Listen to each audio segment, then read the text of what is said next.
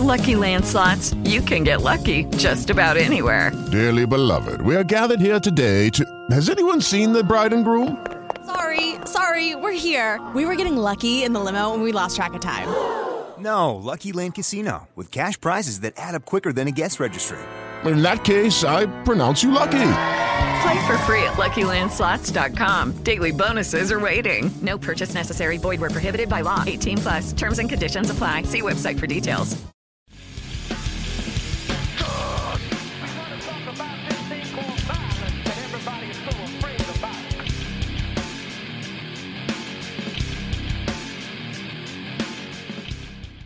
Hey everybody, Patrick Connor here, and welcome to the Knuckles and Gloves podcast. It's on the wake of a big boxing weekend. Got a lot of boxing to talk about, got a lot of stuff to recap, so I'm here with my dude Eris Pina, CompuBox operator, fellow fight absolute monster. What's up, dude? How's it going? And everything, my friend. Doing all right, man. How'd that show go the other night with the look like, dude, it was a banger long ass show on Showtime. Sorry, Fox. Not Showtime, Fox. Yeah, man, that was a good show, dude. We, at first we got to enjoy the women's card, which was we'll bring that up in a moment, and that was pretty exciting in itself, considering the outcomes and the dramatics of it. So I was pretty hyped up to start working the Fox show, and it was a long night. I mean, started working at 7 because we worked the prelims as well. So yeah, start from 7, go all the way till wanted to end like a little after midnight and East Coast time over here. So yeah, Deontay Wilder made sure it was a shorter night than it was gonna be. But I mean, at first I was like, oh no, it's gonna be a long night for the East Coasters. Nah, man, and that's the thing. So let's start off with that if you want, right? If we're gonna do this recap, Wilder's back, and not only is Wilder back, my God, man, he just solidified again what makes him so exciting, and not only in the heavyweight division, but just in boxing in general. He's boxing's biggest puncher. He's one of boxing history's biggest puncher. You can make a case for him being the biggest punching heavyweight ever now. He just made so many people so mad. So mad. It's the truth, man. Fuck what you want to hear about that. And you can bring up and say, oh, well, he's technically awful, or he's yada, yada, yada, and so would have whooped his ass. But who cares? All right? That doesn't matter when you have an eraser like that. And what Wilder does, it works for him. Everybody's in their own era. You know what I mean? And he doesn't have to be a technical marvel to lay guys out the way he does. And for you to, for others to say like he's never improved or anything. If we've talked about on the show before, man, if you look from where he came early in his career as a wild, uncoordinated maniac to who the guy is now in his mid 30s and how he's like really slow, from the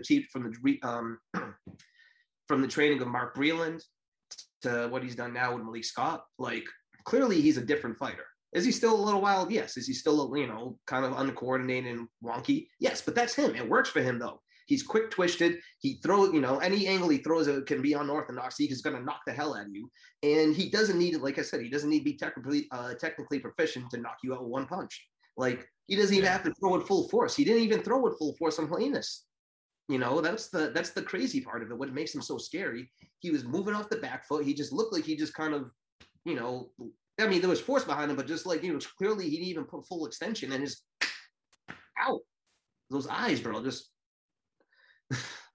Yeah, I mean, it's really difficult to get a solid technical assessment. Look, we already know what Wilder looks like overall in terms of style and in terms of technique and skills.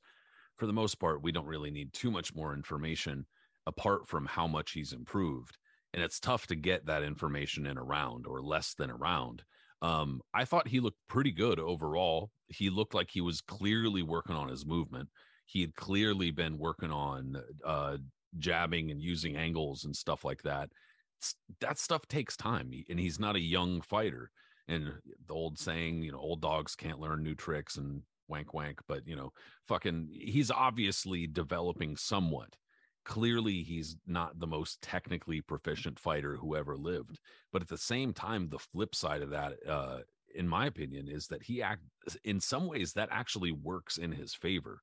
In some ways, the poor technique, it's like awkward. The way that he delivers punches sometimes is weird, and you don't expect him from that angle. And then on top of that, his reach is like fucking insane. And so then you can get nailed with punches that are massive. And if he catches you right at the end of them, dude, you're probably going to sleep. Yes. And so sometimes that lack of technique, the lack of skills or whatever, it sounds illogical. It sounds like it would be oxymoronic. Like how does that work? How does the fact that he's bad mean he's good? Styles do make fights, dude. And it does, I mean, I guess to break it down slightly, when you're a fighter and you're used to seeing punches thrown at you the same way, generally speaking, like 90% of the time, but then all of a sudden somebody's throwing punches from angles that you just don't usually see, that can throw you off. And then on top of that, their footwork's wonky. It's not going by the book. And you're just like, what the fuck? Bottom line is that, he's either knocked out or knocked down every single fighter he's ever faced. I think he's only gone to decision once, and won, I think. So it's like, and look what he did to Stavern in that rematch. I was at the Barclays for that fight. Oh my dude, that's like one of the most, even now, a couple times, I want to say like once or twice I've posted that photo with the boxing history thing, and people when he's just laid back, people are like, whoa, that's a little too much. I'm like, when he was just turned into like a giant piece of taffy and just bent over like a slinky. Like, dude, I'm like posting gore and cuts, and people are like, yeah, and then I fucking post that photo and they're like, ugh, whoa. That's like the third first round knockout Wilder scored at Barclays or something. Dude, I have no idea. He's a nut. Dude, I was just like, yeah, that's all it takes is just one punch from him, and it doesn't even have to be the hardest punch. And that's what makes him so fascinating. And he doesn't have to be Muhammad Ali, dude. It's okay that he's not. Like, calm down, old timers. I mean, it makes it better with the type of power that he has. That he's not, man. The fact that he has all these technical, deficiencies makes it even better and more exciting as a fighter, I think, because he can get outboxed. He does lose rounds a lot. He's not very active. He can get hurt. But everything, it's always like a fight that you need to watch with Wilder because something dramatic is going to happen.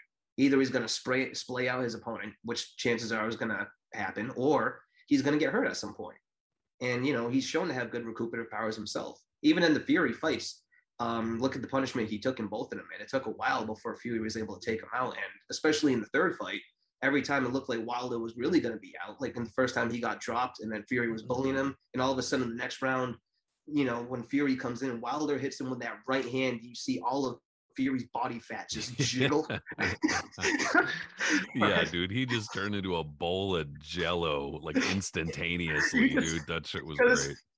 Fury has a head like King Kong Bundy, right? And he even tried to play it off for like a quick second. He was just like, "Hey, ooh," like had to Fury sit his ass down. Those, Fury with the bald head has that big egghead, like old, King Kong Bundy. That's the '80s wrestler reference of the show.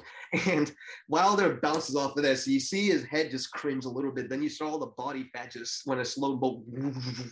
Like a lava lamp. It was like the Simpsons episode where the Dr. Hibbard's like, and it just keeps going. And he was running, and they're like, "Why do you have him doing this?" He's like, "I don't know. I thought you just need to lose some weight." But that's the beauty of it. And Wilder, because of that power, would have been competitive in any era in history. Would he has been as dominant? Probably not. I mean, the 70s were a whole different level, the 90s, whatever it is, but he would have been a factor in all of them. And everybody out there that would say, oh, he would get torn apart or whatever. Against maybe some of those guys, maybe so. But I guarantee you some of those heavyweights too, that if Wilder touched them, they would have been put to sleep immediately as well. So, I mean, it's good that he's back. All right. Like, we weren't sure if he was going to come back after what happened in the third Fury fight. Mentally, especially because after the second fight, how he took that loss. And he was going on with conspiracy theories. He had all these other things. He was broken. It was, who knew, right? And so the third fight, he comes back, put on the best performance, I think, out of all the fights, out of all of them, maybe. And came this close to winning it. And then he lost again. You're like, oh, how is he going to take that? But it seems like he's come back. He's doing mentally well. What I liked also is that he's not bulky anymore. He's better, I think, leaned out. The weight on him, he got tired out by the Fury fight, even though he tried to get bulky to compete with Fury. In theory, you would think that would work. But while they're just his legs, everything is just, he's not physically strong enough to compete with a guy at massive like Fury who just knows how to use all that heaviness and stuff and just lean and all of that other crap and smother you. And it's tough, it's tough. So it wears you out. And with Wilder's thin leg, thin bottom frame, he did get worn out by that. So him coming in at, what was it, like 214? Yeah, 214 and a half. Yeah, something around that. Like, you know, Shit it's outweighed by fucking 40 pounds. and that again tells you again, why do we need a bridgerweight? Is that even still a thing? Bridgerweight? Just yet another belt. The W, like we were talking about on the preview, just yet another WBC belt that has gone fucking absolutely nowhere. But it shows that it doesn't need to be there because even though Wilder is a huge individual, he weighed 214. In theory, that's a small heavyweight, you know, compared to like a lot of these monsters that are out there weighing in the 240s, 250s, and such. So, I don't know. It's interesting, man. You have this look, and you think that it's sorry, hold on, I just lost my train of thought for a second. With Wilder back in the division now, it gives back that boost that it needed for excitement because he's the most exciting guy in the division, you know. And with his power, he's a player against any of those guys, even Fury if they had to have a fourth fight. But you know, I would love to see him against Usyk. I think that's one of the most fascinating fights on the planet because, as everybody's been saying on Twitter, a lot of people have been saying, "Oh, you know, Usyk will outbox him easily, yada yada yada." I'm sure he would, but here's the thing: Wilder just needs to touch him once. That's all he has to do. Luis Ortiz was outboxing him for the majority of the rounds that they fought. Anytime Wilder finally touched him, though, Ortiz turned to jello. Hell, Gerald Washington, of all people, was outboxing Wilder years ago when they fought before he got caught. Like, Wilder doesn't need to be, you know, to win on points. He doesn't have to do all that type of stuff. He just needs to catch you. Usyk can be hit, like, you know, and there's clips of like Joshua timing Usyk with, you know, with right hands that snapped his head back and were really powerful punches. And Wilder landed those shots. I'm not sure how Usyk would react to that. In a few rounds, I thought Joshua did a really good job against Usyk in the second fight. There were a handful of sequences where he had kind of like gotten aggressive and he was backing him up and timing a right hand really nicely. It was just he couldn't sustain it, and then Usyk also picked up on it. Like he picked up on AJ's adjustment and was like, no, and shut it down. And obviously that's part of what makes Alexander Usyk one of the best pound for pound fighters in the world and puts him on another level. However, like you said, dude, and like Wilder said, like a lot of people say, all of that stuff with one punch can mean nothing. All of the amateur experience, all of the, unified cruiserweight and went on a terrific run. And, depending on how you feel about the Tyson Fury repeat retirement situation, some people like the Transnational Boxing Ranking Board has pulled Tyson Fury and they have Alexander Usyk as their champion. So, and I mean, look, dude, that's a whole different conversation, but it's kind of just like, how many times are you going to let the guy say he's fucking retiring before you honor it? Like he's done it like fucking 5 times now. So, point being, Alexander Usyk's obviously on that level. But one shot from Deontay Wilder can change all that, dude. One shot, that's it. And obviously, we've seen Tyson Fury defeat him 2 times, potentially, 3 times. But I think that the easy counterpoint to that, if the whole point in bringing that up, from what I've seen, has been like, yeah, he punches hard, but so what? As when you bring up his all-time ranking and stuff like that, the best fighter, he fought him 3 times and couldn't beat him, and it's kind of like, so. Like, I mean, like, so what? Like that Joe Frazier defeated Muhammad Ali when they were prime, or at least close to prime, and that. So what? It doesn't affect anything really. So and I'm obviously not trying to make an analogy like either of them is Ali or Frazier, but the point being just that, like, that's not a shameful thing. So what? Tyson Fury beat him twice. Like Tyson Fury is obviously the best heavyweight of this generation. There's nothing to be ashamed of about that. And that doesn't mean that Deontay Wilder can't come back and carve out his own niche or work his way back toward redemption in a 4th fight, or just whatever the 4th fight happens. I mean, to go to the kind of mental aspect that you were talking about, rather than Deontay Wilder kind of falling into that lurch after the Tyson Fury rematch that he seemed to fall into, it's almost as if that loss in the 3rd fight to Tyson Fury, he redeemed himself because he did what he felt. I mean, whatever twisted Mark Breland thing he had, like I'm not going to touch that, but he seemed to work that out in the 3rd fight. Nobody stopped it. He got brutally fucking beat down, but he obviously gave everything he had and came really close to winning that fight. And I think for him that was about as good a redemption as he could get short of a win. And he's been able to take that, turn it around, and sounds a lot more emotionally and mentally with it in terms of making what he's got going work for him right now. So that's good to see. And it's good to hear that he's obviously in a much better place than he was, for sure. Because I was worried about the guy. For sure, man. Absolutely. After that last fight, after the third Fury fight and how he reacted after the second one, yeah, we all had every right to be really worried about it. But he seems to be in a good place. The things that have been happening outside the ring for him, with the statue being made in his honor in his home state of Alabama, and the things that he's doing outside the ring and the influences he's making, you can see that he's like coming full circle, I guess. And the division now, the division's kind of open more for him too. Like there's other options. He doesn't have to just worry about Fury being the king. And actually bringing up Fury, here's a new window that just kind of arisen now too, is because Fury was originally going to fight Usyk. That was the talk that was going to go on. But Fury being Fury started, making a bunch of demands, started making all this other bullshit. And then he was like, yeah, I'm not going to wait until next year to fight him. And then, because I think Usyk also said they just fought the other day, and Tyson Fury's having a fucking tantrum that they won't bow to him. And then after that, he said he was going to fight Joshua, and we saw how all that unfolded, only for him to say he's going to fight now Jarek Chisora, which, if you want to look at Fury being still as called a lineal heavyweight champion, I guess he is, because he was the man who beat the man who beat the man. His reign as heavyweight champion is on par with George Foreman after he beat Michael Moore, or even Riddick.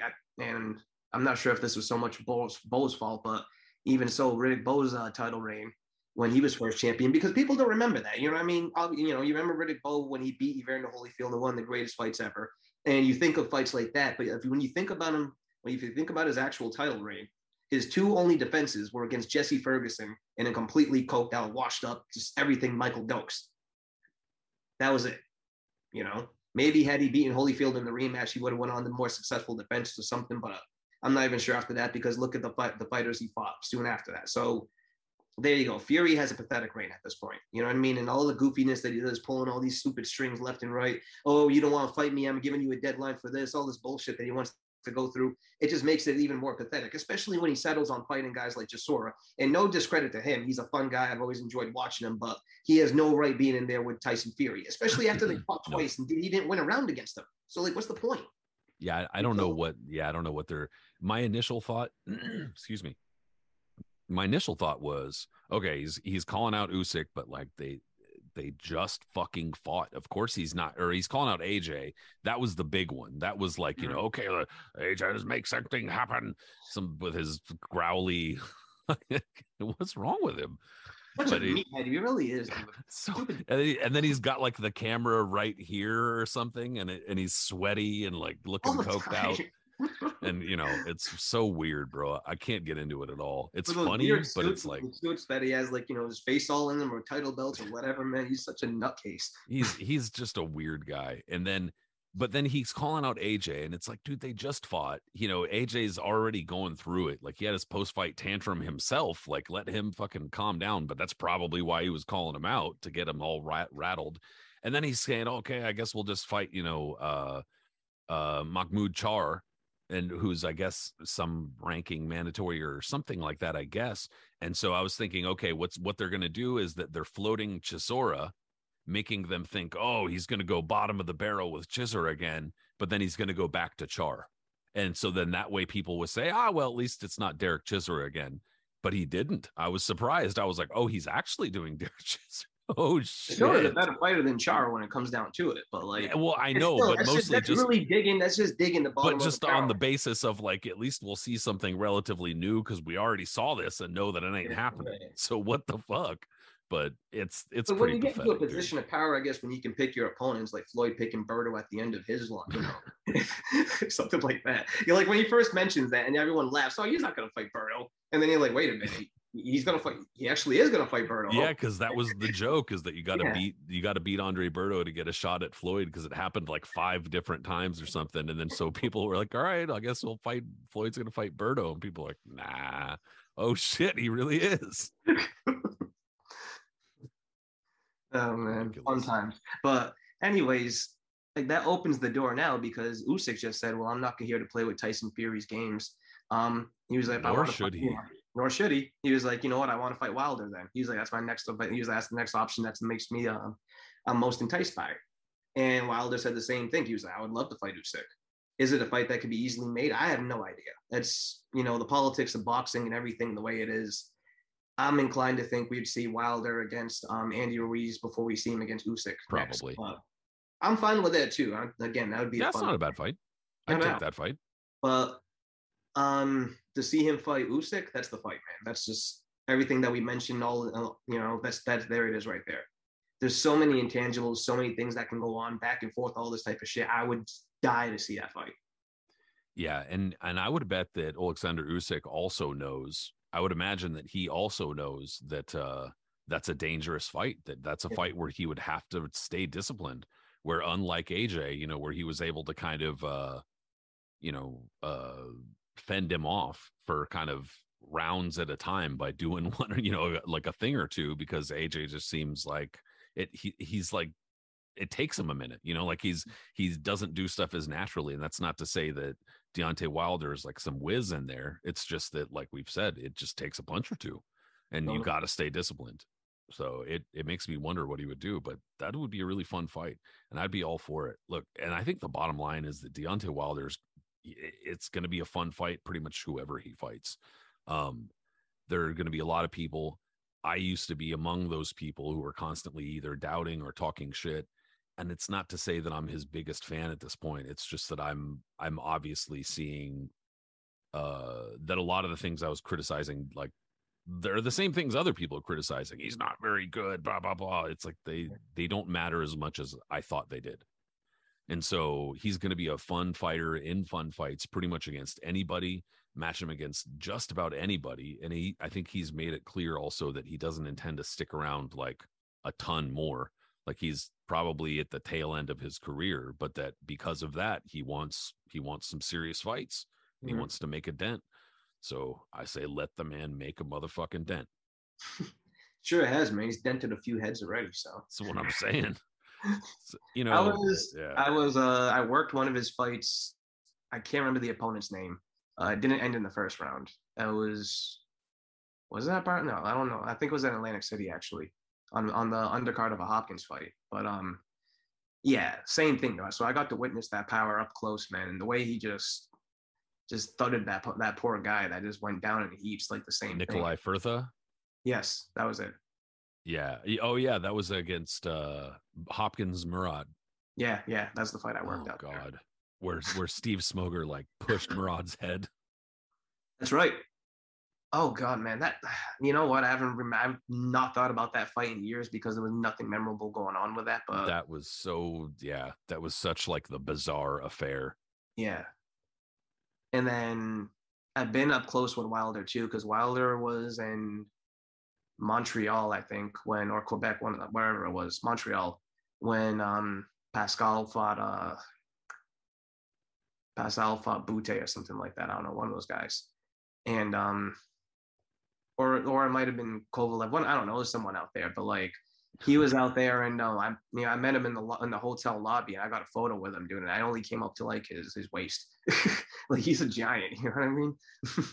That's fucking funny. Yeah, just a big dude, and he's a really nice guy too, like a really personable guy. He's made some questionable comments in the past, about like saying how he wanted to catch a body and other things like that. But we'll talk about that in a minute too with another. Yeah, totally. But I mean, like when it comes to like just that's boxing in general, people make a lot of comments, and who was us to say anything when we're out there cheering on guys trying to like bash each other's skulls and all that other stuff too. So it's kind of like whatever. But the end of the day, Wilder is back. That's good for boxing, and it's good for us. So I'm happy for it.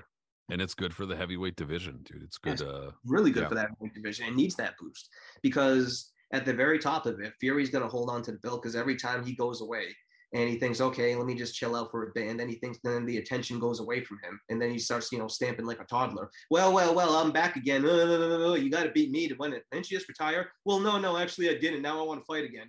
And then you got guys like Usyk who got his business done with Joshua, but is only looking for the ultimate big fights now. He's not looking to make mandatory defenses. And to his credit, he doesn't have to do that, man. He's at that level where he can say fuck the belts and do what he wants to do.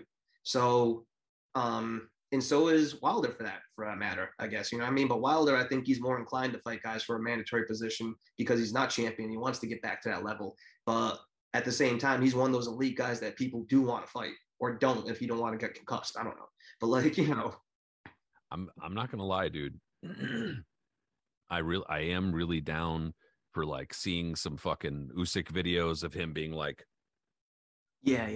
hello, Deontay.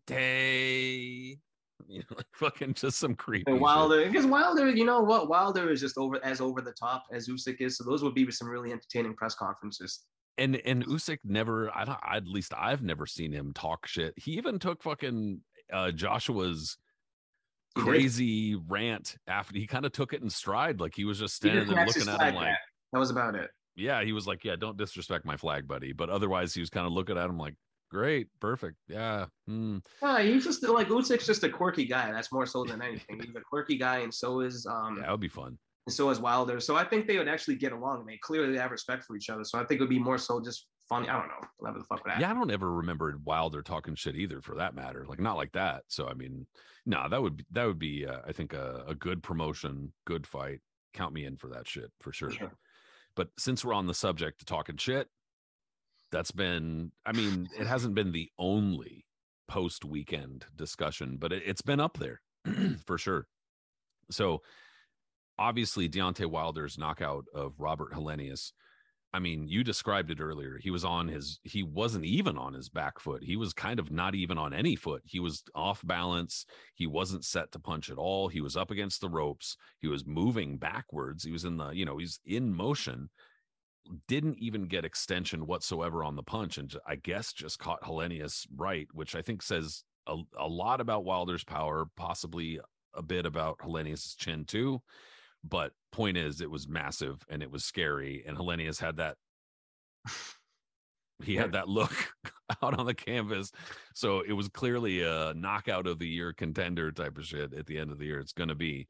And then in the co-feature, Caleb Plant scored also a knockout of the year contender over Anthony Durrell.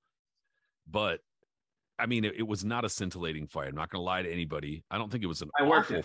I don't think it was an awful fight, but I don't think it was not super entertaining in terms of action. And there was a lot of sniping and complaining and, fight, come on and fight type of shit. Like from both of them. They were both like talking shit. It was an ugly clash of styles too, man. Yeah. It was like both guys are not overly aggressive. Like exactly. Plant's more of a counter puncher and Durrell is to their degree too, but he's more like a come forward counter puncher. And yeah, the way they would mix in, there was like a lot of mauling and like Durrell being dirty and trying to initiate like a dirty fight because Plant's the better boxer and Durrell's older. He did do a lot of dirty shit.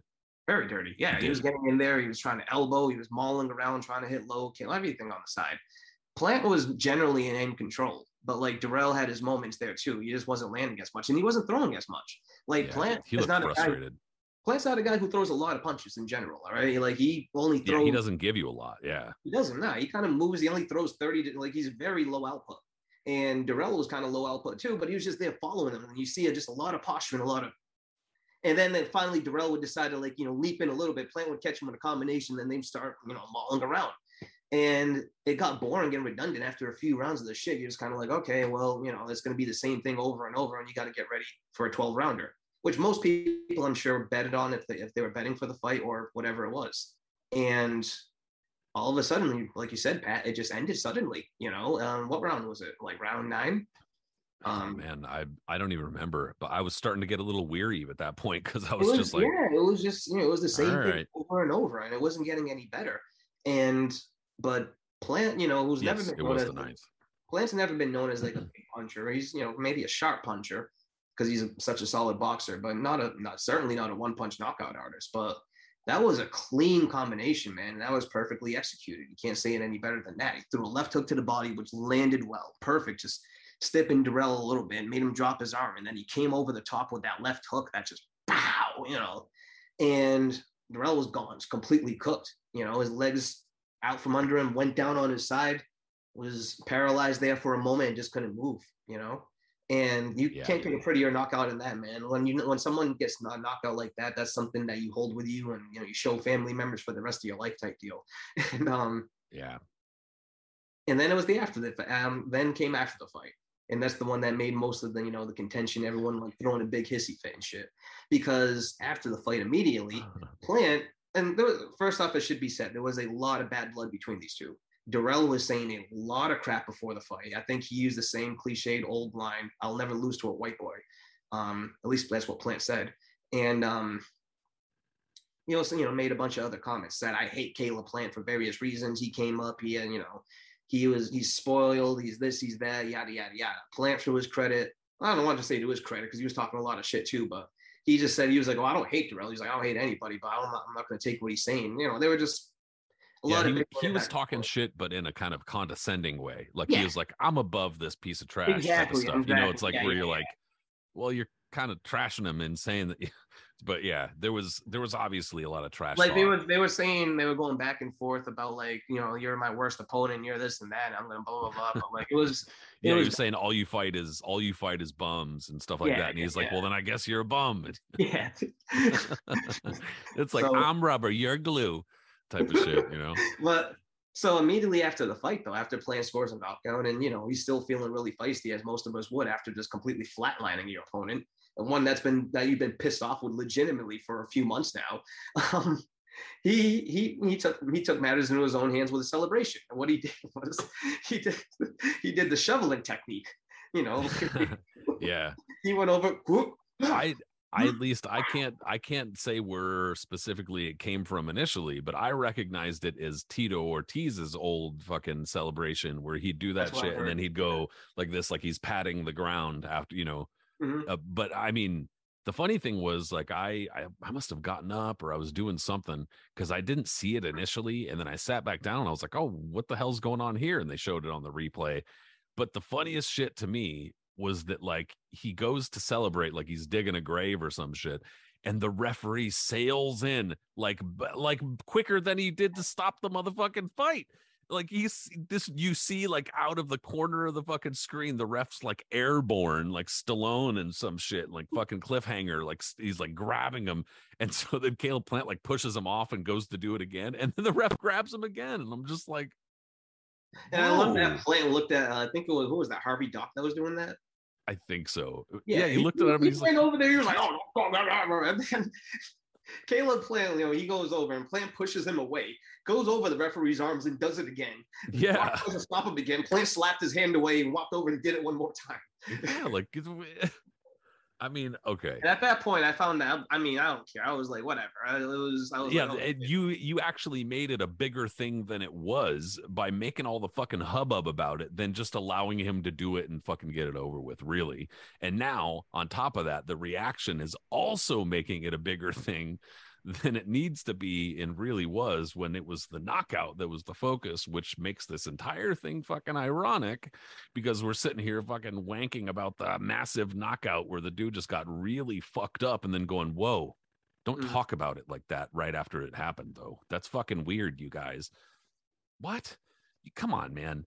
And it's not to say that because bad things happen in boxing or because illogical things happen in boxing, we can't complain about something. That's obviously not what we're saying. What we're saying is that the knockout was the point. That's what we wanted to happen and that we tuned in to see, right? I mean, more or less. Yeah.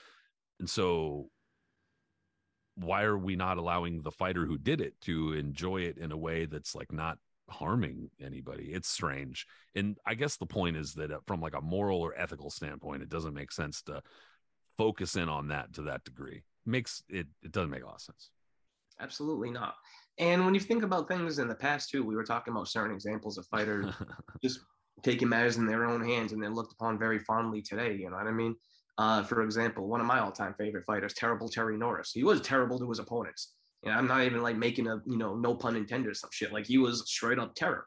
Not only if he knocked you down, he would run up and like punch you once or twice while you were clearly down and try to take your head off. After he knocked you out, there was a good chance he was going to run up in your face and start talking some shit afterwards too. He did it countless times. guys who were helpless too. Like poor guys like Brett Lally, he had no business in the ring with Norris at the first place. Gets brutalized. Norris goes over and starts barking at him. Ray Leonard. Yes. Poor Sugar Ray Leonard Remember comes out. that shit? Yeah, man. Ray was like, what? I've What only just watched the happened? highlights of this, and Norris is saying that Leonard is his hero and all that. That's how he treats his hero. But every time he drops him, he would literally Ray's run up face to him was and like, hit him whoa, again. what? Yeah. Or when he did the poor, the late Steve Littles, after Littles gets knocked out, Norris runs up to him. Littles clearly had no idea where he's at, just glassy-eyed and wonky. And Norris comes up, I'm like, bro, relax. Or my personal favorite, and I posted that on Twitter today when you made a comment about Floyd Patterson and Ignomar Johansson. My personal favorite when Eric Morales knocked out Bobby Boy Velarde back in the early 2000s. Yep. And there was bad blood before that fight. Bobby Boy Velarde had fought Eric Morales's, you brought it up actually, Eric Morales's younger brother Diego, and was in a stupid thing in a fight that he was clearly dominating. Morales, that is, he ends up getting a bullshit DQ because his corner came in, right? Yeah, like I think it was that his corner thought the fight was over, and it wasn't, and it wasn't quite over. Like they were allowing that to go after like a knockdown too many, basically. So they DQ'd Diego Morales, but then Velarde apparently had said something about it, according to Eric.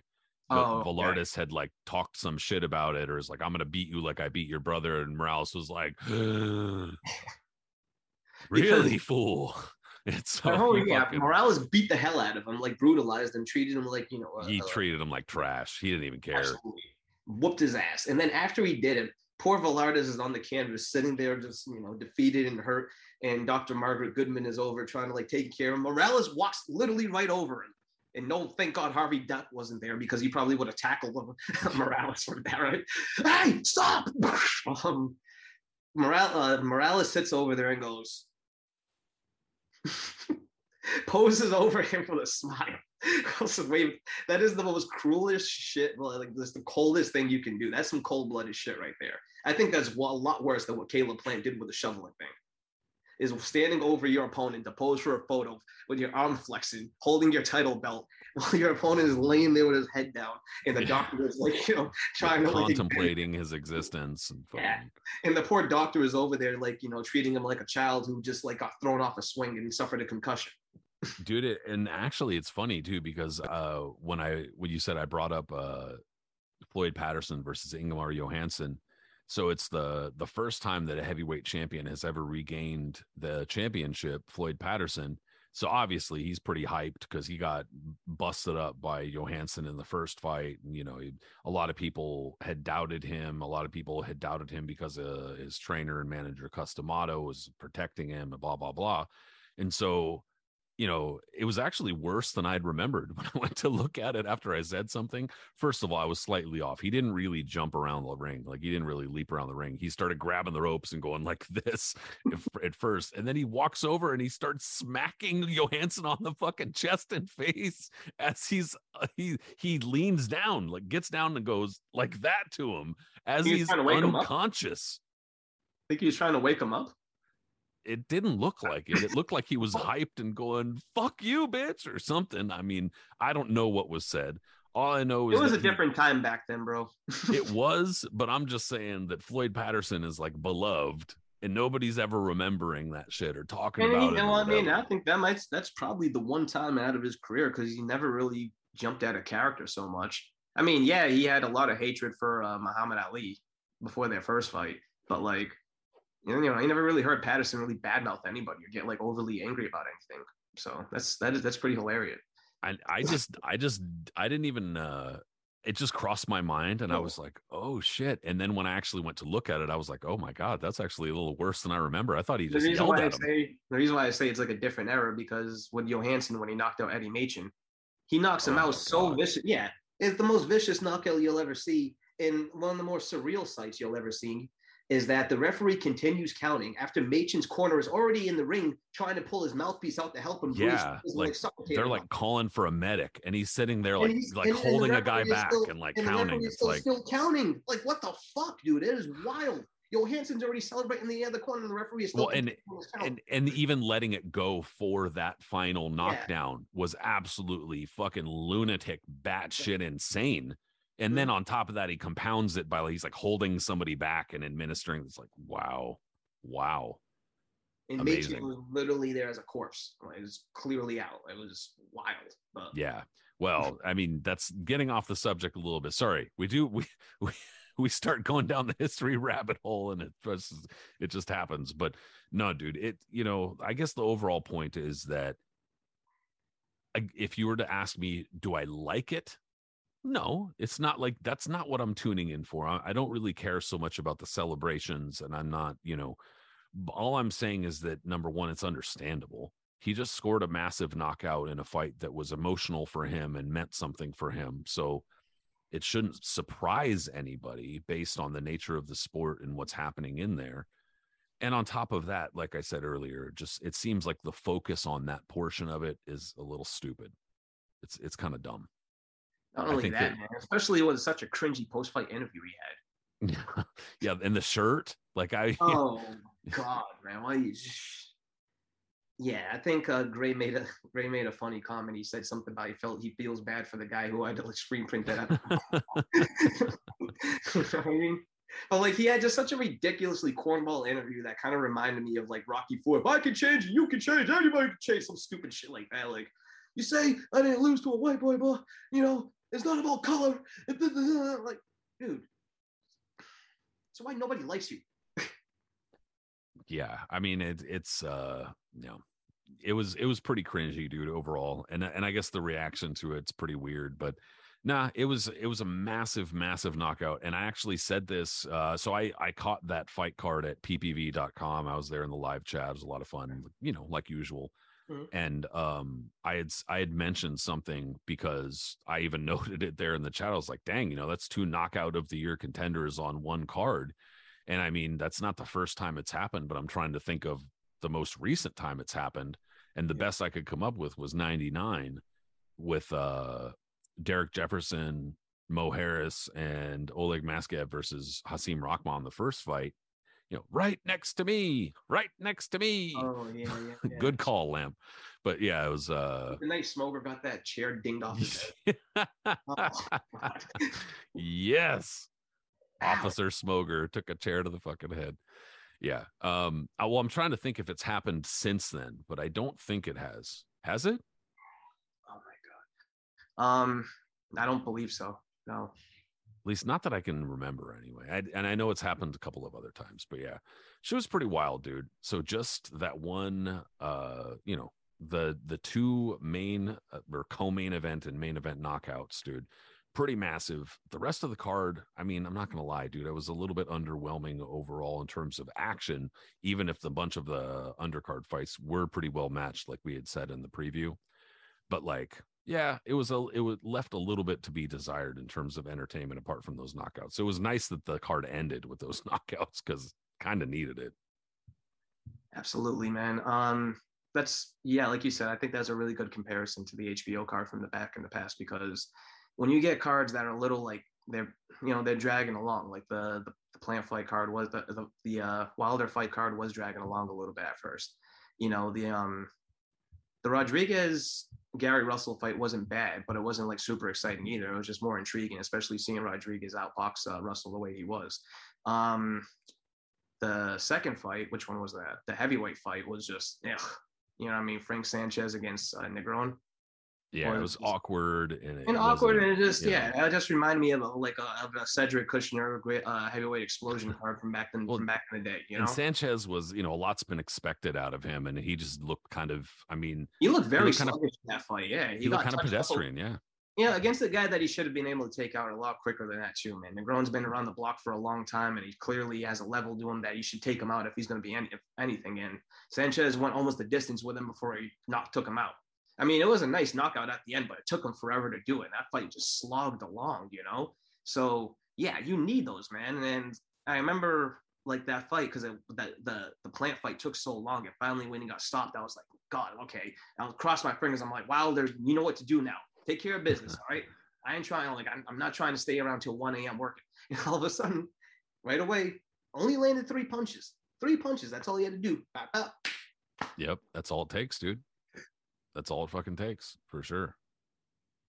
Yeah, so luckily it ended that way. It was unfortunate, I think name value alone, Gary Antonio Russell, like more was expected of him, and he just kind of got beaten up, over the distance. He got hurt quite a bit too in that fight. It was a little surprising to see, but yeah, anyway. It was for the Russell brothers, man, because after their dad passed, and you can see it's affected them in their performances.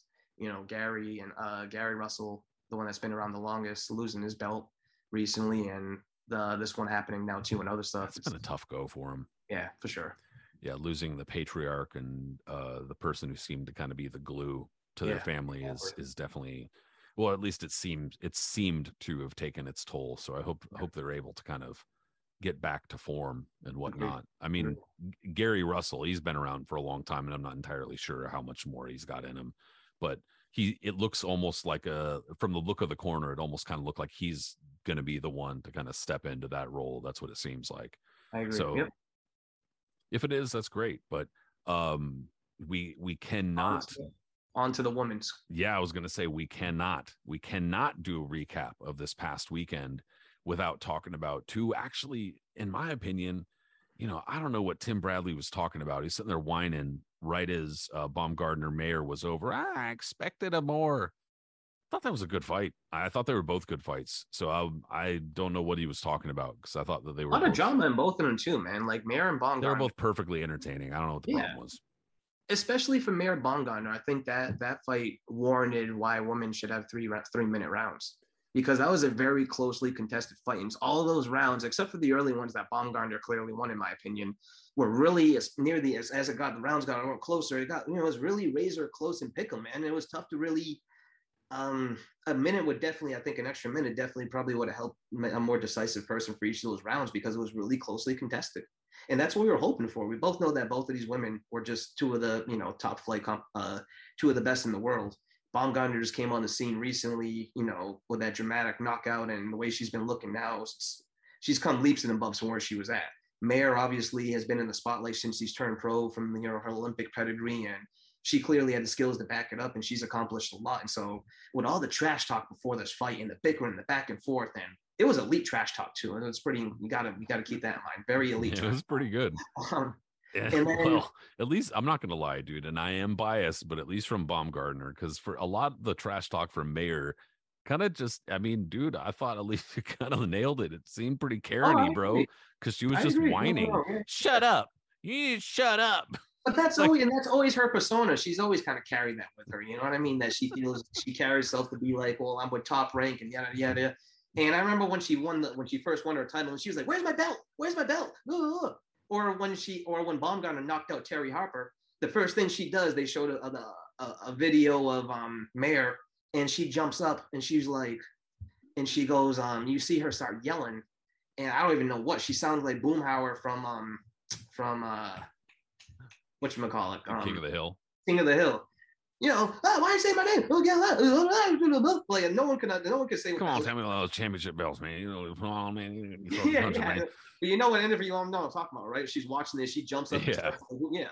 And you're like, I have no idea what she said. She literally sounds like Boomhauer. But that's what started it. They started going back and forth. Baumgardner said, "I'm going to dog walk you." Mayer saying, "You're going to do this." And then seemed very threatened and bothered through much of the promotion, to be honest. Absolutely. Yeah, she's very pissed off about it. So they go back and forth. Finally, we're at that point. God, the fight's about to happen. We're at that, the week, and then the queen dies. And all, that card gets canceled. Everything falls apart with that. And we're like, fuck, we got to have a month now to wait before we can, get the next one. And the trash talking continues. And the fight, I think, lived up to it. Do I hope that, someone kind of got absolutely maybe hurt and, a little bit more dramatic? Sure. But it was dramatic enough because the fight was so closely contested up until the very end. Baumgardner was in control in the beginning. Mayer, remember we were texting each other. And I thought that Mayer clearly was I think she underestimated her a little bit. And I think, Baumgardner was quicker than her. She was, more fluid, and Mayer was having trouble, trying to get adjusted to the style. To Mayer's credit, she did after round 4 and stuff. She started adjusting and started timing her punches better and started landing some significant shots. Landed good body shots, was landing good right hands. using her jab well, and Baumgartner looked like she was slowing down a little bit too. That the pace that she was setting and just the overall of it was starting to wear on her. And then Baumgartner got a second wind, and as she did get a second wind, that's when it really got really closely contested near the end, where it was like whoever you kind of preferred. Was it the cleaner shots of Baumgartner? Was it, Mayer, whatever you kind of liked? And so Twitter was all over the place. A lot of people said Mayer, they thought Mayer won. Some people were heated about that shit too. That's why I understand, because it wasn't a robbery. That was not a robbery at all. There was prominent people, I hate to say prominent because they shouldn't be, but there's prominent people that are, writers or whatever. They're like, that was a clear robbery. Mayer should have won. Blah, blah, blah. It wasn't. There was nothing robbery about it. If she had won by a point, I'm not going to go scream that Baumgartner got robbed. I thought Baumgartner deserved the decision, so I'm glad she won it, but there wasn't a robbery in the least, all right?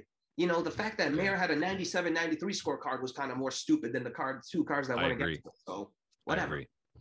Yeah, and I mean, the way that I saw it, and again, I'll admit my bias here, like I brought up on the preview, just because I'm, I guess I've been more aware of Alicia Baumgartner for a little bit longer than the average fan, and so I've kind of, feel like I am rooting for her.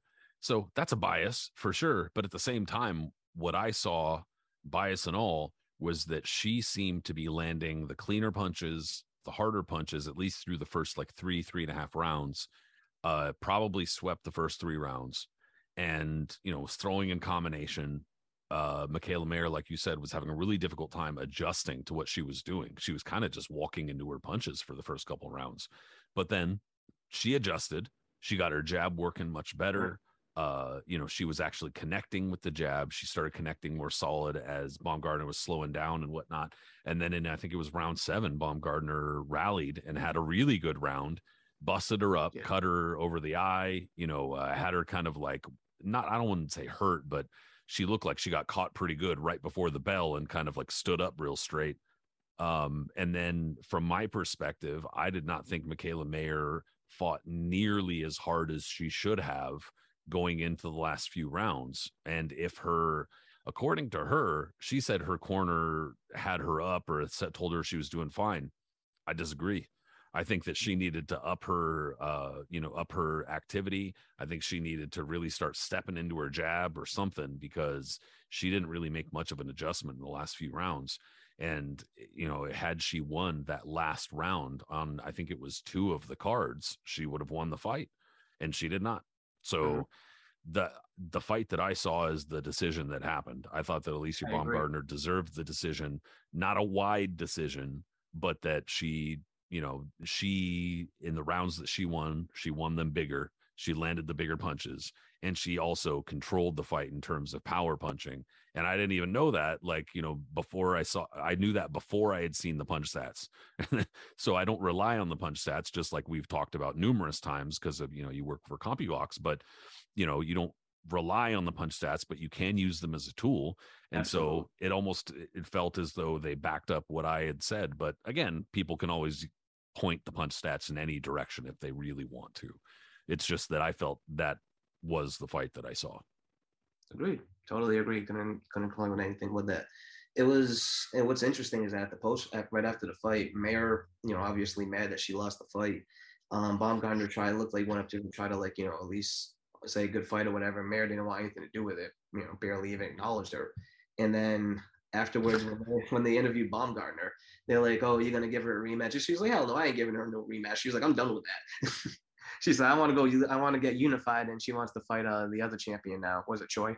So that's fine. I think they'll end up being a rematch. Yeah, probably. There's be too much money involved or whatever for it not to be. But again, man, with those two and just women's boxing in general, there's so many different ways that all of them can go right now, and it's totally fine. Like, you got Maren Baumgartner, they can Katie Taylor, Amanda Serrano, even McCaskill at welterweight. One of them can eventually go all the way up there to challenge. Like, there's all these different avenues and different fighters for them to match up with. And I can't wait to see the future of it. I think Maren Baumgartner will have a rematch. Yeah, they'll probably meet sooner rather than later, but it sounds like Alicia Baumgartner has some Korean ethnicity, and that so what is, I believe, the WBO, or is it WBO? Yeah. No. She just won WBA. WBO. WBA. Okay. Yeah. So the WBA, the WBA title holder, she wants to fight her. She talked about fighting her in South Korea, which would be pretty cool. But then if she were then undisputed at 130 pounds, then she was, I think that they could probably get some money together to do a Mayer rematch. But I mean, I also don't really blame her. I'm not saying that I like it, but I don't blame her, because it's kind of like how Bernard Hopkins did after the Felix Trinidad fight, dude, because he entered into Don King's tournament. And, you know, a lot of us didn't really know this at the time, but he took the short money and was just like, fuck it, I'll do it for the opportunity, and took the short money, knew the entire time that this was basically Trinidad's tournament. This was the whole thing, was that they were trying to get Felix Trinidad in with Roy Jones, and that if he won this middleweight tournament, they were going to skip super middleweight and go right to Roy Jones. That was the whole fucking point. You know, they were going to bank on this shit. And so Bernard Hopkins took short money, took the abuse, and yeah, you know, he threw down a Puerto Rican flag or two. He almost got fucking killed for it, but I'm not saying that's right either. I'm just saying, nonetheless, point is that he was the underdog, and he ate the shit to get the fight, got the win, and said, fine, we'll do the rematch if you reverse the terms on the contract. And King said, fuck no, we're not doing that. And Trinidad said, fuck no. And so Hopkins said that I'm walking. Yep. That's it. Really? And I'm not Yes, saying, didn't you again, hear I'm the not saying rumor it's too? right. I don't know if this was true or not, but didn't you? I heard a rumor that the Sugar Ray Robinson trophy that was supposed to be presented to the winner of the tournament had Felix Trinidad's name engraved on it already. Yeah. According to Hopkins, and according to, I don't remember who it was. It was somebody. It was, I don't know if it was Bowie Fisher or somebody, but somebody backed him up on that. I don't remember it being presented to him in the ring. Do you? No. Yeah. So. I mean, it was supposed to be a showcase for Trinidad, dude. I mean, it was in New York. It was, you know, anyway. So yeah, I just remember telling everyone at school that Trinidad was going to get whooped. They didn't want to believe me. And I got beat up for it at the gym and at school because I was running my mouth about it. And then years later, I met Hopkins at the airport. We were like for some show. And we were at the airport, and he comes up and he was like, when we were leaving, I got to take a photo with him. And I was like, listen, man, I was like, I almost got my ass kicked in high school because I told everybody you were going to beat Trinidad. And while he was walking away to his gate, he turns around and he gets excited. He goes, that's right. I told you this. I'm glad you remember that, man. I'm glad you believed in me. Like he started going in, you know? Man, yeah, he's, speaking of like kooks, and I'm not even saying that I like that or that that's what should happen. I'm saying it's understandable, dude. You know, like Alicia Baumgardner feels slighted in the promotion. She feels as though Michaela Mayer was the one who was supposed to win that fight. She also felt that Terry, I can't remember her last name right now, but the chick that she stopped, Terry Harper, that she was supposed to have won that fight. She was the underdog in both fights. She wasn't supposed to come in there to win. She was being brought in to lose. And so I think that she feels slighted and feels like, all right, well, then if you're also not going to show me respect after the fight, even though I'm coming up to you, then fuck you. I don't blame her at all. I don't blame her one bit. And on top of that, dude, I mean, I'm sorry. Karen is not a racist term, you fucking mongrels. Number one. No, there were a whole bunch of people trying to talk about that, you know, and after she called her. I saw Karen, that too. They're like, we don't need to bring race into it. I'm like, how is race being brought into it? Up. There's nothing. Just that's like shut a general term for anybody that acts like a. But then she acted all Karen-y after the fucking fight. Yeah. It wouldn't talk to her and was all fucking whatever, dude. That's what happens. So I mean, but in terms of, you know, quenching my thirst for some drama and a good fight, it did. I thought it was a good fight, and that it was fine as far as living up to the drama or whatever. It was good. I agree, man. Couldn't agree more with that. And what made me laugh too, and I posted this on Twitter when Baumgardner was being interviewed in the post-fight interview, all the UK fans were booing the hell out of her. And I just posted something. I was like, they're still salty because she turned Terry Harper into a zombie. Oh man. Yeah, that was like a scary, like stopped on her feet, just like frozen. Yeah. They're all pissed off about that, apparently, you know. And Nah, Like, good for her, dude. Nobody could tell her shit. Good for her. no, she's the undisputed champion now. She's the ring champion, and she said that she was going to do it. She went to people's backyards to do it. She came in as an underdog to do it, and she came new on the scene that no one was expecting. That incredible. Yeah, dude, for sure. Good for fucking her. And you know what? Also, got to give it up, whether you want to or not. And a lot of people don't want to. A lot of people really don't want to and have never wanted to her entire career. You have to give it up to Claressa Shields. Got to. Oh man, I mean, yeah, give her all the accolades there is. Again, she's a polarizing person sometimes with her personality, and whether you like her or not, you can't deny her accomplishments. Two-time Olympic gold medalist, been a pro as an undefeated, unified world champion, in 2 divisions now, or 3 or something. Undisputed, and now in the biggest fight of her career, ended up being the toughest fight of her career. She goes to her opponent's backyard, the only opponent to ever beat her, and she beats her convincingly. And yeah, you can't say no better than that. Probably is the greatest woman fighter of all time at this point. And it's unfortunate, dude. I feel like she's like an artist, like those artists that are not recognized during their time. Yeah. And eventually they're going to be like, what a great story this was. What an incredible story this was. And we need to tell it. And it sucks because it could be told now. It should be told now. And there should be more people willing to tell it. She's a survivor. She is somebody who has come from a really low place and in a really dark place to where she is now. Mm-hmm. What I said immediately, first of all, her ring walk was great. Right as it was happening, I thought, so many people did not want this to happen. So many people tried to make it not happen. Openly said this is never going to happen for her. People, a lot of people in high places in boxing, and she made it happen anyway. She really did, man. She did it her way. I mean, she's been very outspoken over the years about, her mistreatment, I guess, and lack of opportunities and television money, this whatever it may be. And some of the comments she's made are really funny too. Like someone posted up. Remember one time she said that she could beat Rocky Fielding, and someone on Saturday said, "I really do think she could beat Rocky Fielding." Like she's. I calls him like I sees him, bro. She could. That made me laugh. I was like, she probably would.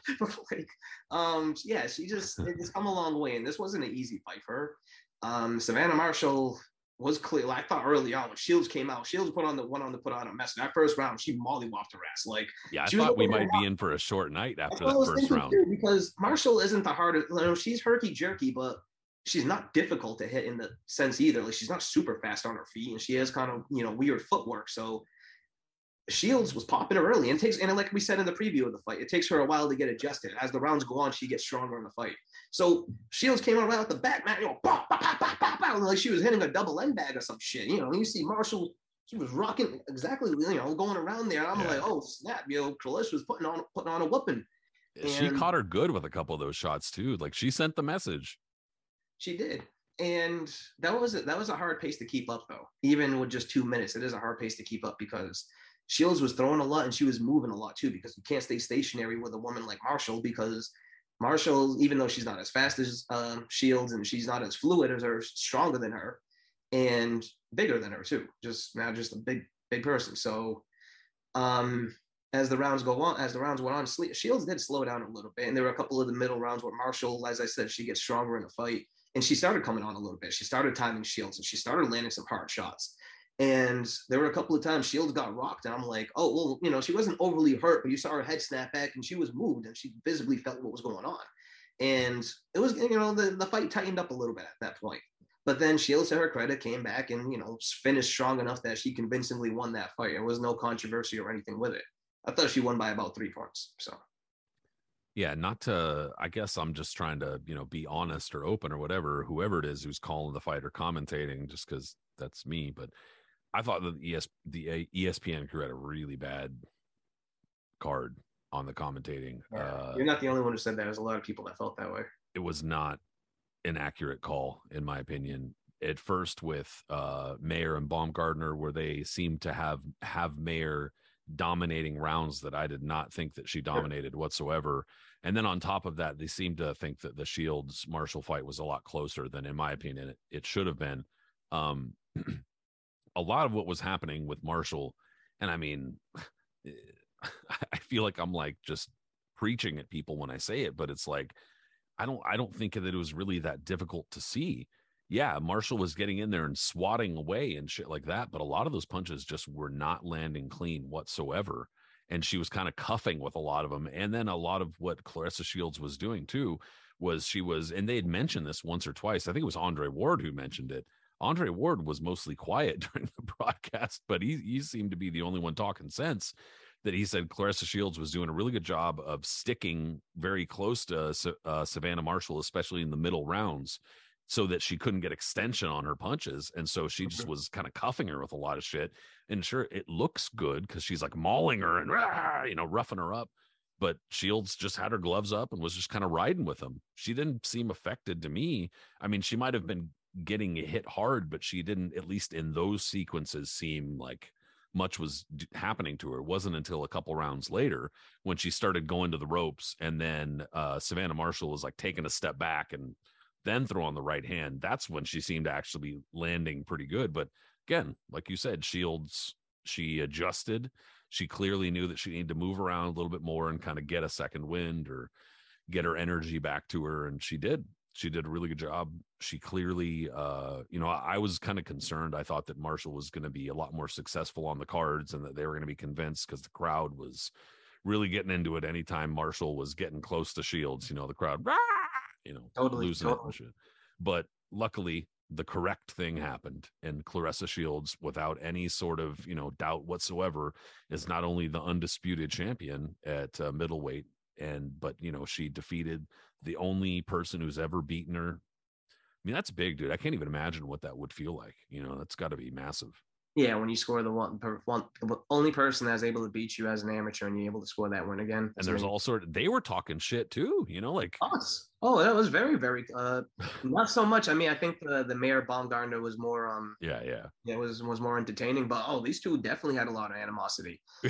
Shields was talking about how your record ain't nothing, all you did was beat me when I was like 16, and Marshall was going on calling her pillow fists and saying how she's gonna knock her out and all this other crap. And I don't know what happened at the last press conference. They were like face to face, and Marshall said something funky, and Shields I don't know what they were talking about, but yeah, there was a lot of animosity. But after the fight, Shields, at her credit, went up to Marshall, shook her hand. You saw her. She said, "You're the toughest opponent I ever had. You gave me a hell of a fight. Thank you for everything." And it seemed like Marshall kind of reciprocated. She looked disappointed, but whatever. It wasn't until like yesterday or so that, of course, it always happens. Just gotta wait 24 hours to 48 hours before these fighters start up. She was like, I reviewed the fight. There's no way I lost. That is this and that. Oh, blah, blah, blah. I need to have, all kinds of crap. And you're just like, oh, here we go. It wasn't as bad as Mayer having kind of a breakdown, but I was cracking up because they did one of those, like, turn the chair around backward, fucking talk at each other from 2 feet away things on the, I was like Sky Sports or whatever the fuck it was. And the entire time Claressa Shields was like having difficulty understanding Marshall an accent, and at one sequence Marshall was talking for like 30 seconds and they panned over to Shields and she was going and she was just like, had this confused look on her face, like, what the fuck is she saying? Yeah. It was cracking me up, dude, because I mean, like, her accent isn't that bad, but it was like in terms of being understandable from the average American, but it was just cracking me up.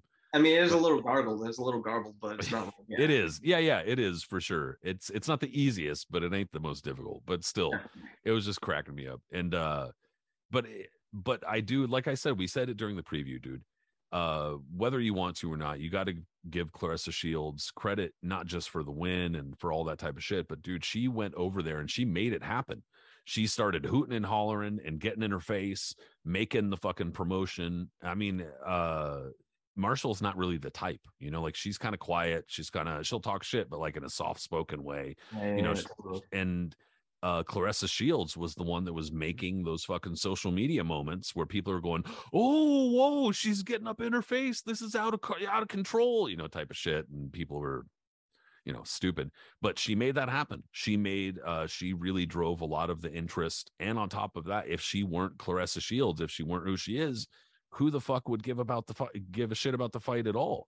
So that's the whole thing, is that so I'm not trying to be like the biggest Clarissa Shields advocate or fan here. It's just that, at some point, you establishment schmucks have got to step up and say, all right, dude, she's done this because you guys didn't do it. You sure as fuck stood in the way. So you have to give her some credit that she made all this happen for herself.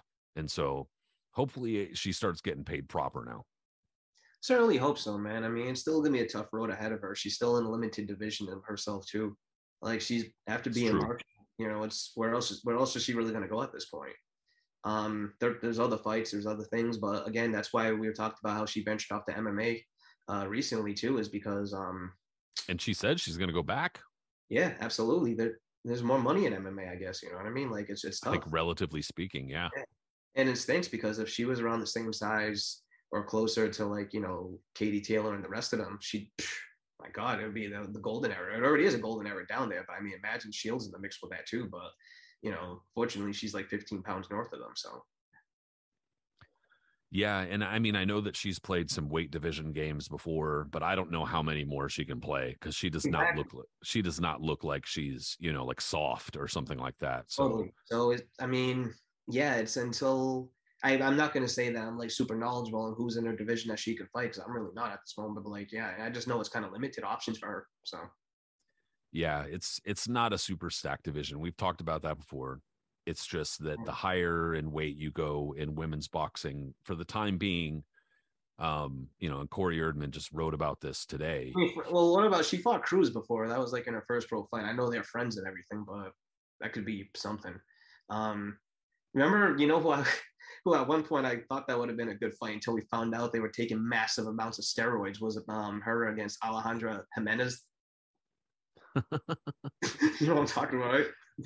Yeah, dude. Jesus Christ. Yeah.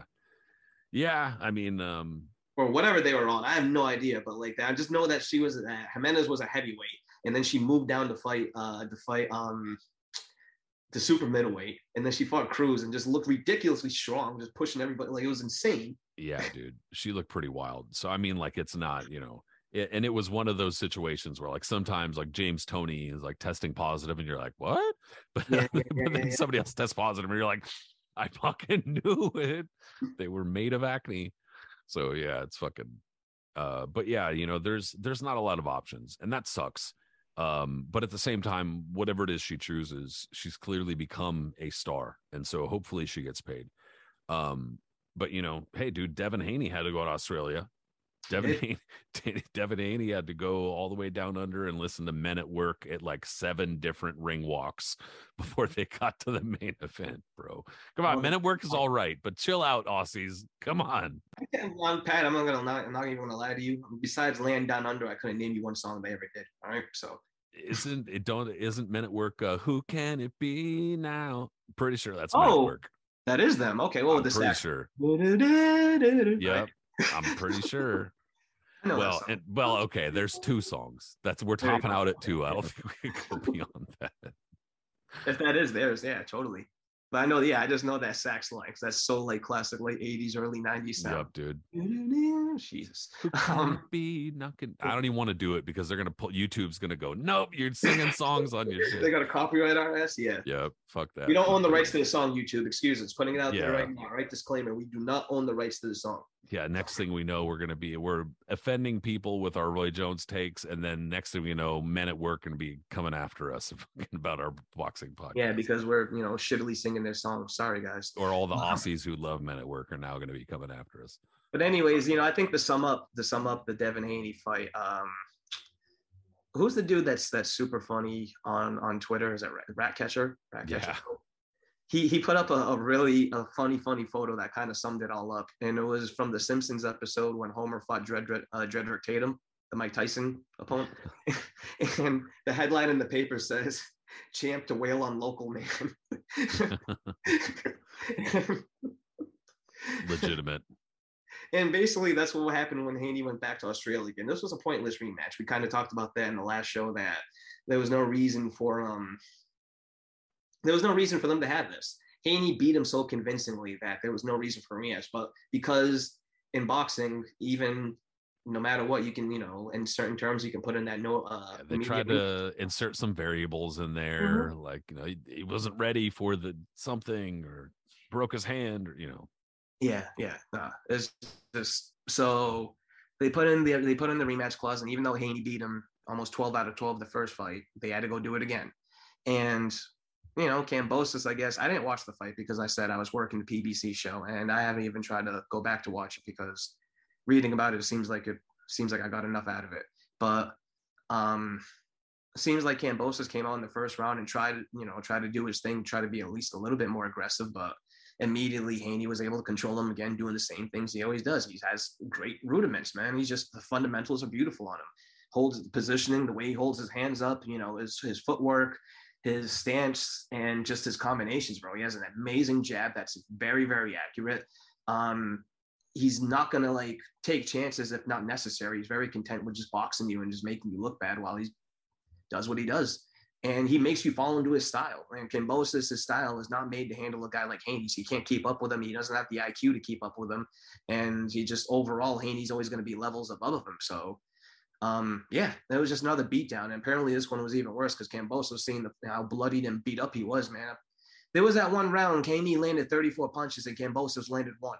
At that point, it could have been stopped, I don't know why they let it.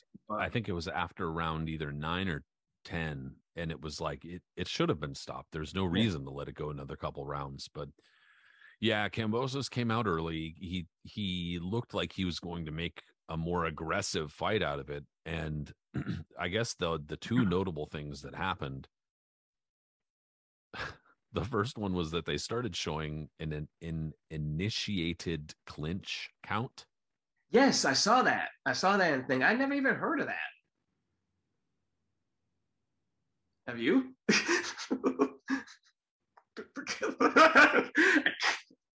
But then, all right, just step back for a moment. That means that they have somebody working on this, that there's somebody literally paying attention. And then on top of that, they're phoning this to the production truck. Yeah. Who made up a graphic. Initiated clinch count. This seems like a big, in particular. It seems like a misallocation of resources to me, but I could be wrong. I mean, to say the least, bro, this is about as bad as. Do you remember when? I don't know if you remember that Showtime tried to use stats years ago, like a decade or so ago, and they weren't using CompuBox. They tried to use their own people, right? So as CompuBox and HBO, we had CompuBox and the HBO had Punch Zone, which was their own little separate thing that they created. We didn't create that. They just had us operate it, right? Showtime decides, well, we have our own punch tracker people. We need something separate that we can create too. And I don't know if you remember this, but they had the single stupidest thing I had ever seen in my life, where they had a guy they had a thing where they were counting how many times people were fighting in the corner or something like that and showing a graphic, where how many, whatever corner it was where in the ring the fight was taking place. It was they had a little ink thing so that it would be there's all the ink because that's where yes, it's just needless. And on top of that, it's it's over analysis. We don't need that stat. We can see just fine that there's a lot of clinches and it is annoying. But a lot of, and also on top of that, so yeah, that was the first thing, and that was kind of just what? And then the second thing was that a big reason for the clinches, number one, is that Devin Haney is kind of that's part of his game sometimes, but also number two, Kambosos kept doing this thing where he was doing a boom, boom, boom, switching back and forth, he was doing this thing where he was there's Devin Haney over there, and he'd go boom and swing toward him, switching stances, almost remember how Dmitry Pirog knocked out Daniel Jacobs? Yes. He kept trying to do that shit, and Haney was just jab, no, jab, no, he just every single time. And I don't even think that he wound up landing any southpaw punches. He was just he was trying desperately over the first half or so of the fight to make something happen with that specific move, and he wouldn't stop, and it wasn't working, and he was just getting his ass kicked. And so, I mean, it's a bad style for Kambosos, Haney's, that is, and he just got beaten up. He got beaten up, and he had nothing almost the entire fight. So it was, everybody who said it was bad idea to take the rematch was correct. because it did not help Kambosos, like in terms of public perception. It's not going to help him get any fights, I don't think. The only thing that it really did, I think, both of the fights showed that there's a good amount of enthusiasm for pro boxing in Australia right now, and that's great. But for Kambosos specifically, it was not helpful.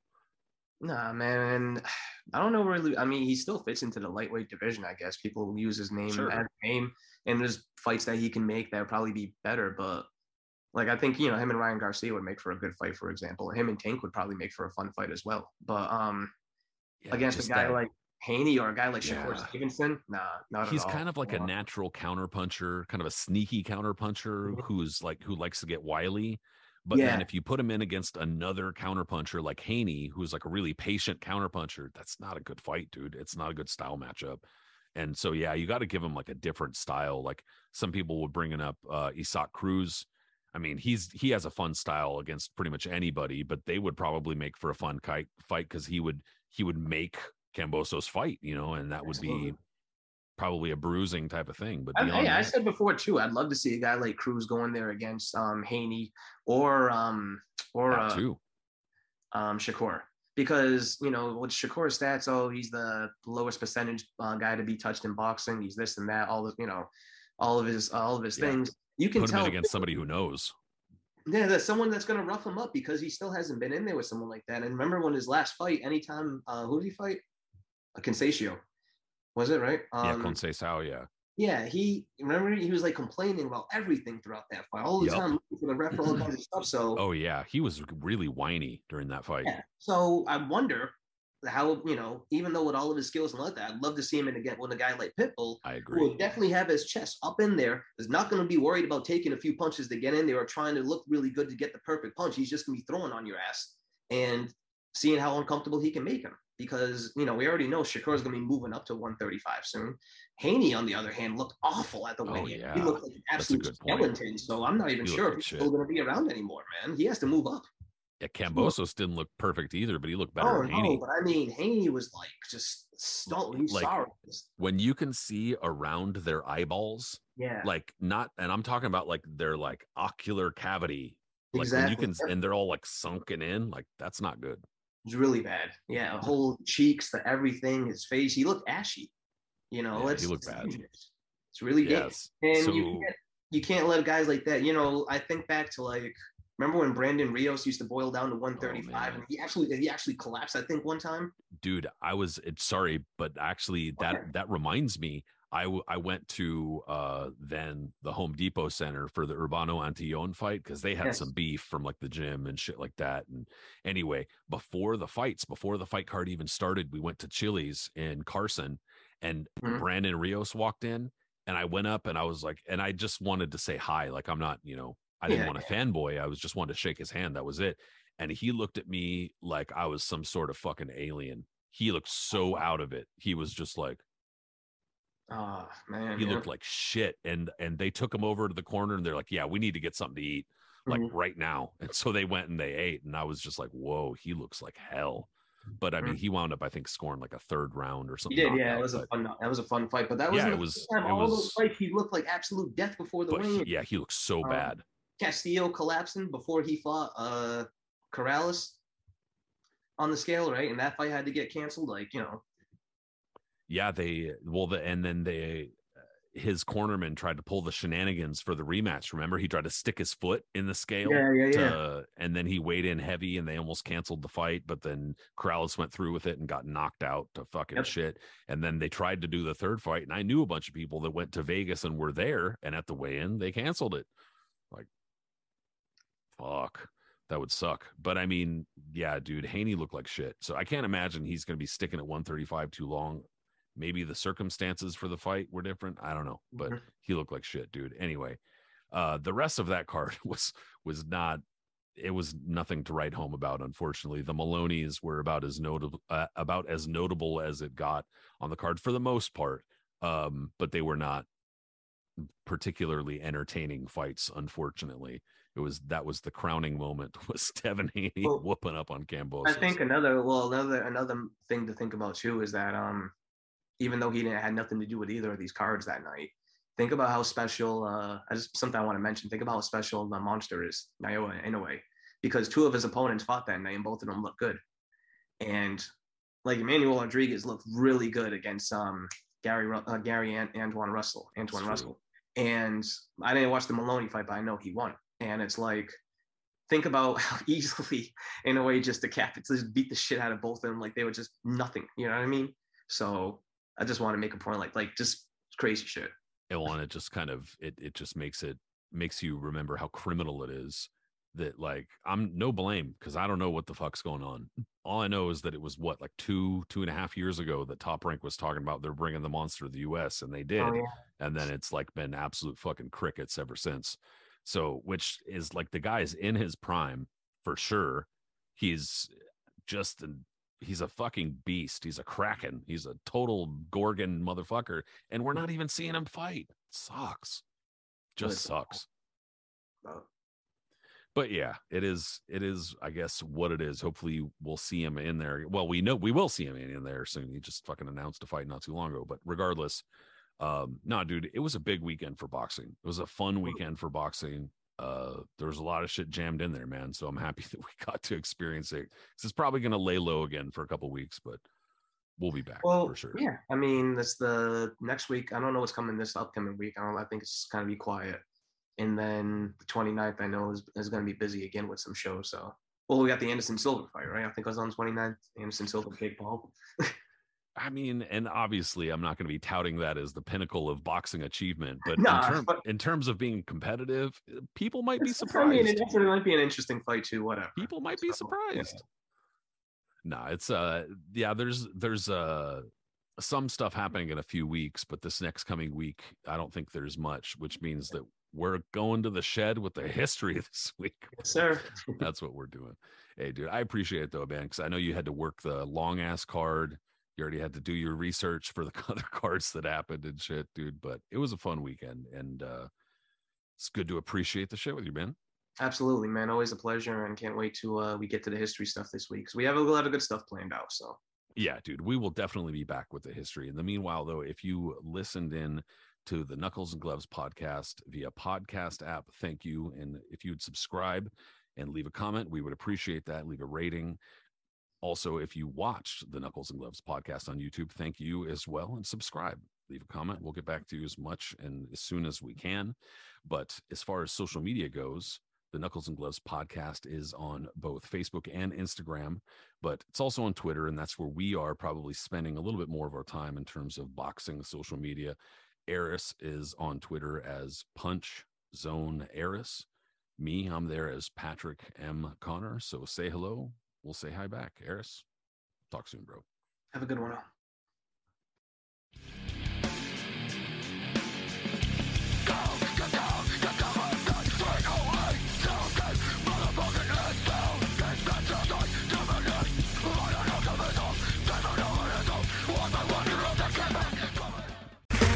Okay, round 2. Name something that's not boring.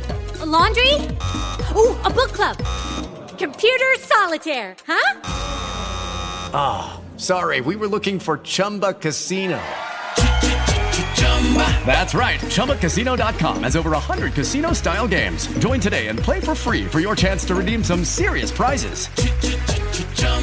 ChumbaCasino.com. No purchase necessary. Void where prohibited by law. 18+ terms and conditions apply. See website for details.